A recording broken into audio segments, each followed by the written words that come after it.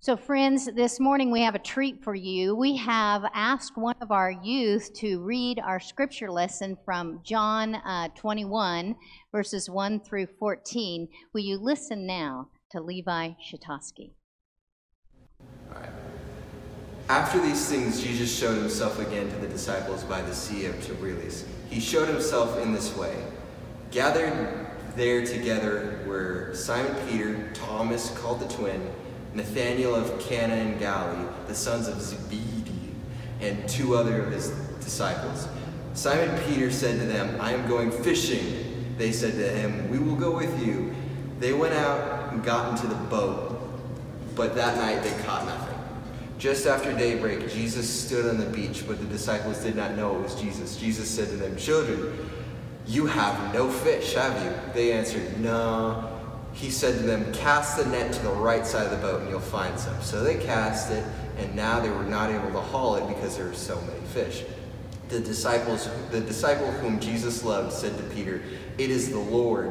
When Simon Peter heard that it was the Lord, he put on some clothes, for he was naked, and jumped into the sea.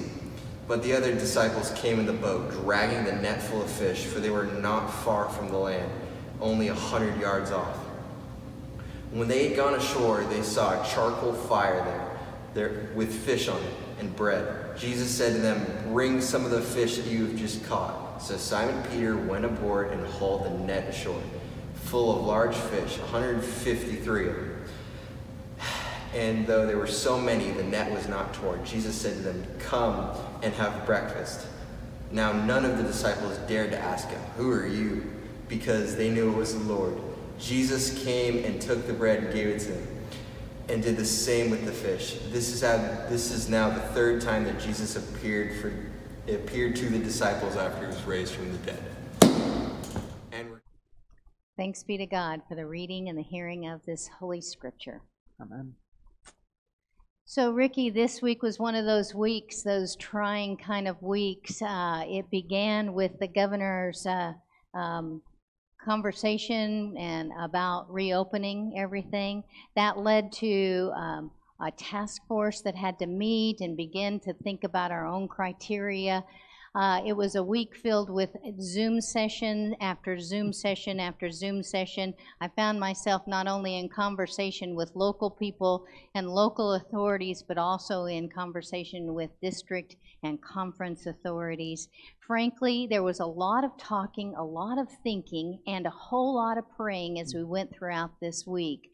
It wasn't the worst week, I'd say, but it was certainly a challenging week. So then when Saturday came, I felt weary.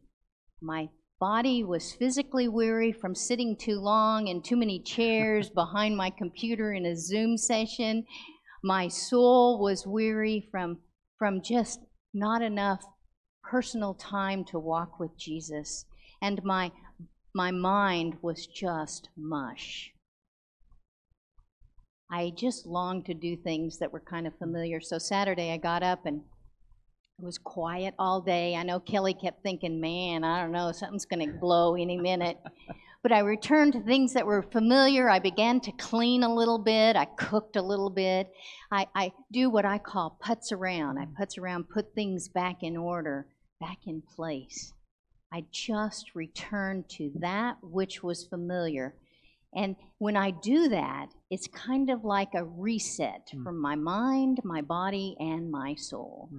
Yeah, I think that's exactly what these 7 disciples are doing this morning. You know, in times of stress, there's a reason. It's the familiar that we fall back on, that we return to. I see these 7 disciples here who, you know, they've already seen Jesus twice, right? He's appeared to them in the upper room and showed them his hands and his side, and had this beautiful conversation with Thomas, and they've heard the story of the disciples having come back from Emmaus, and they've been living in the resurrection, but I imagine they still feel a little adrift with their life. They're not quite sure what to do, and you know, at least 4 of these 7 guys were professional fishermen before Jesus called them, before they spent the last 3 years following Jesus. And so in the midst of kind of this liminal space of not knowing exactly what lies ahead of them or what to make of what has just happened, in the midst of the stress, they return to what they know. So they're together, and Peter, who's one of the fishermen, he says, I don't know what else to do. I'm going to go fishing, right? I'm going to get in the boat. I know how to fish. I'm a professional fisherman. I'm good at this. This is what's familiar for me. They return to the familiar. But interestingly, ironically, the one thing that they're supposed to be good at, they can't even do right. And they spend all night, these 4 professional fishermen, and they catch absolutely nothing at all. Right.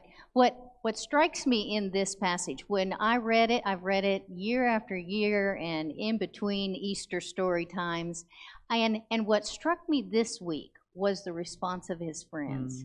I love the way that Peter, in that moment when he cannot figure out what else to do, he says, I'm going fishing.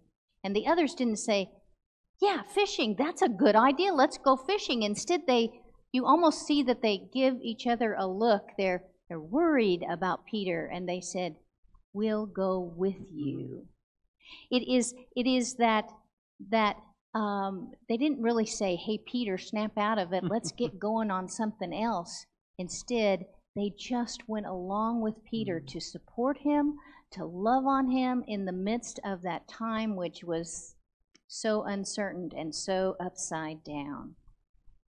Yeah, and I think the community there makes all the difference, right? Because it's in community that they experience and encounter Jesus again, right? They see him and hear him from the shore, and he tells them to cast over to the other side, and they draw on all these fish, and they know, they recognize him. They say, I've heard this voice before, I've seen this face before. Peter puts on his clothes and jumps in and swims ashore ahead of everyone else, and you know what it is? It's in the familiar that they encounter Jesus, these scenes that they have seen before.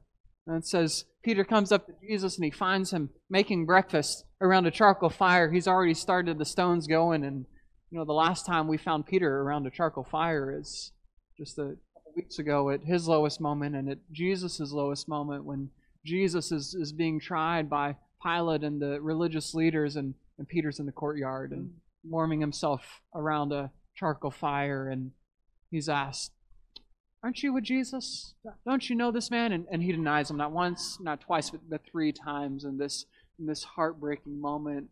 I imagine Peter sees this fire, and he knows he's been around this scene before. This feels familiar to him.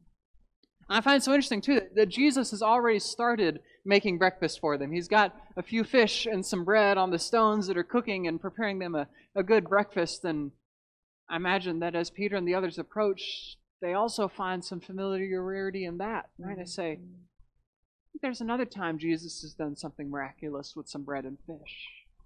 They remember way back, Jesus has been teaching all day, and the thousands and thousands of people in the crowd at the end of the day are famished. They're so hungry, and the disciples come up and they say, Jesus, you got to send these folks home. They're going to be hungry. They got to go to their homes. We can't feed everyone. We don't have possibly enough money. And Jesus says, no, you feed them.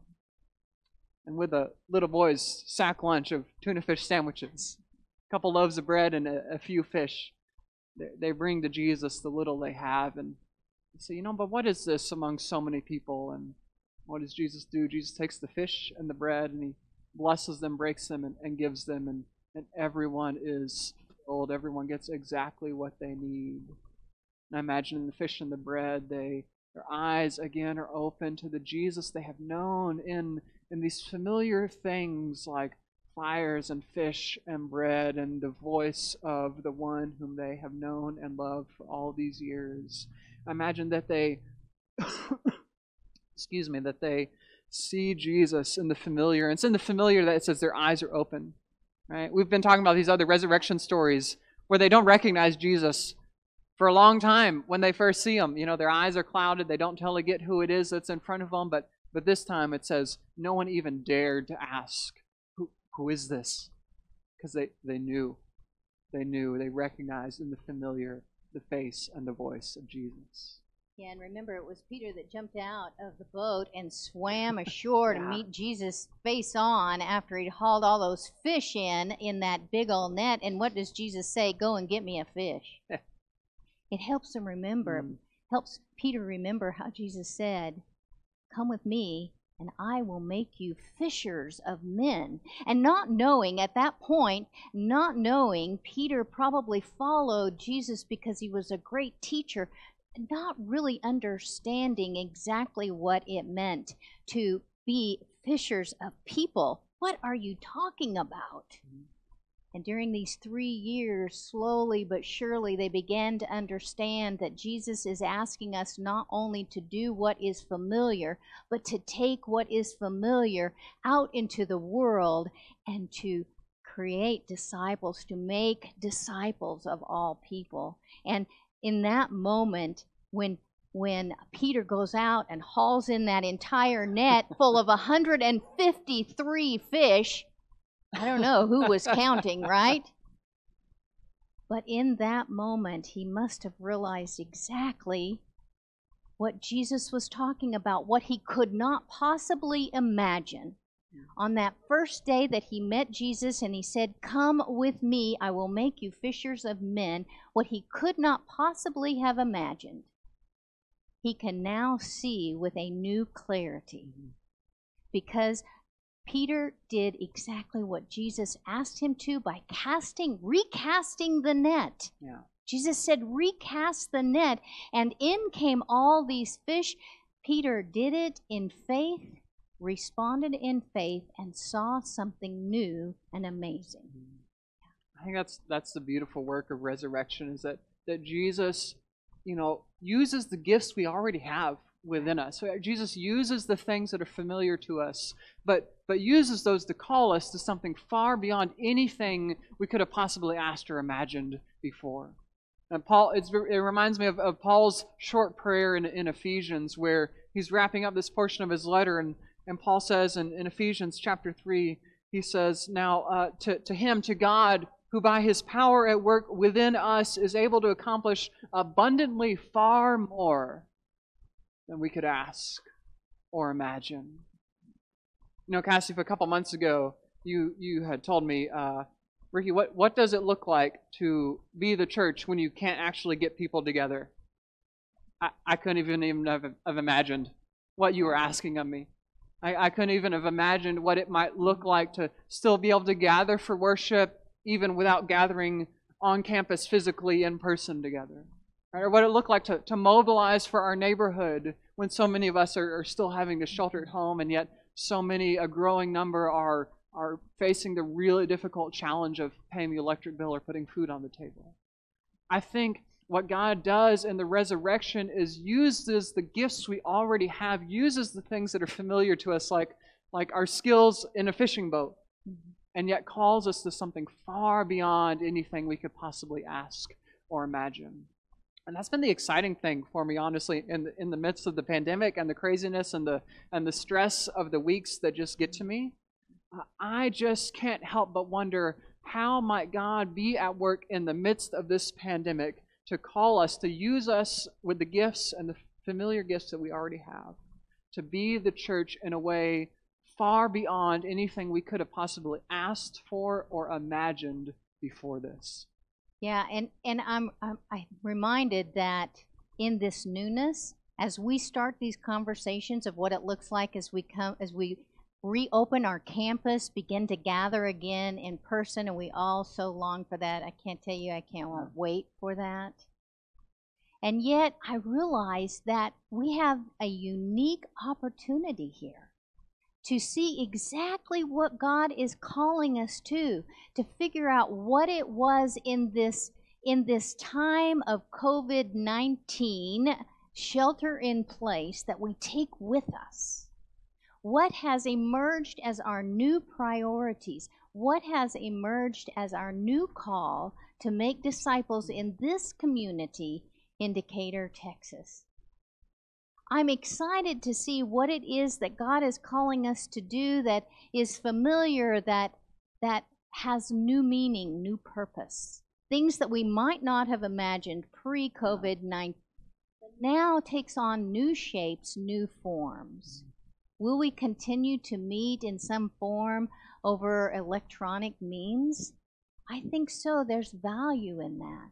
Will we continue to worship in some form online? I think so. There is value to that. I wonder though how many things we will choose to leave behind, just as Peter and the 4 disciples ultimately leave behind the occupation of fishermen and take on the occupation of fishermen for people. What is God calling us to in this new era, this post-COVID-19 era? One thing I'm for sure, and that is when one of us needs to go fishing, that there will be others around us who will say, I am going to go with you. Right? And that's the church at our best. Yes. Right? Yeah. No matter whether we're able to gather in person physically or whether we're gathered digitally across the county and across the country, the beautiful thing about the resurrection to me is that God uses us. We are still called to be the church in these days, in the days ahead, just as we have for the many, many days before this. And God is using the gifts that we already have, the things that are familiar to us, and we'll use them in ways far beyond what we could have possibly imagined. And I'm so excited in this season, in particular, to see how God uses us as the Decatur Methodist family to be the church, to be the hands and feet of Jesus for our neighbors, to extend the love of God to each and every person we meet, so that in us, in our faithful service, they might see the face of the risen Jesus Christ in their midst. Thanks be to God. Amen. Amen.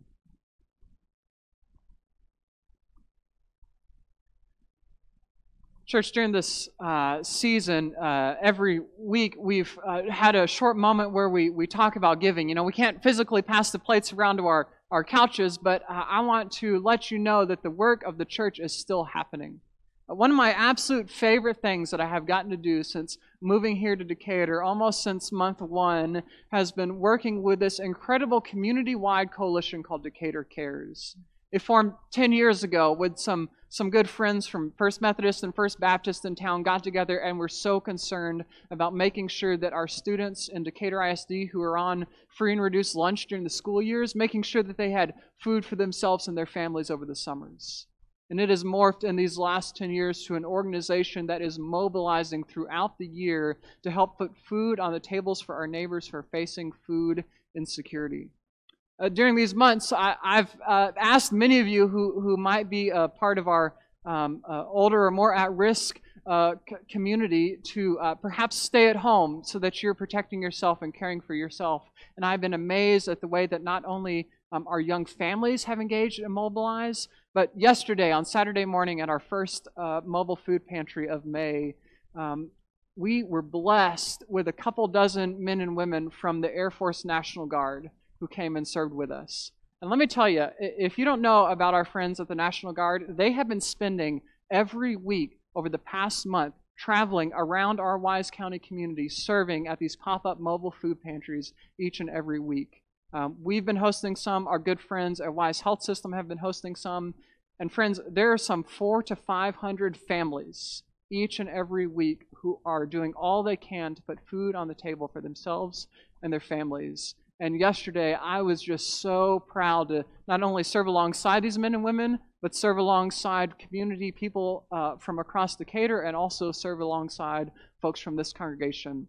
And I want you to know that every single time you give to support the ministry of our Decatur Methodist family, you are giving to make a difference in the lives of this community, to be a witness to the love of Jesus at work. So whether you give online or whether you write a check and mail it into the P.O. box that we're checking each and every week, I invite you to continue to give generously so that the love and the witness of the risen Christ might continue to be made known powerfully in this community, far beyond anything we might possibly ask or imagine. Would you join me in prayer this morning?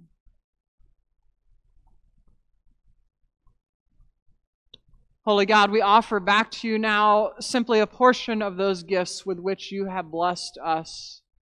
God, we pray that you might bless them, that you might multiply them, and that you might use them for the building up and the breaking in of your kingdom in our midst, so that through our faithful efforts, others might come to know the deep and abiding love of Jesus Christ for them. We pray all this in your holy name.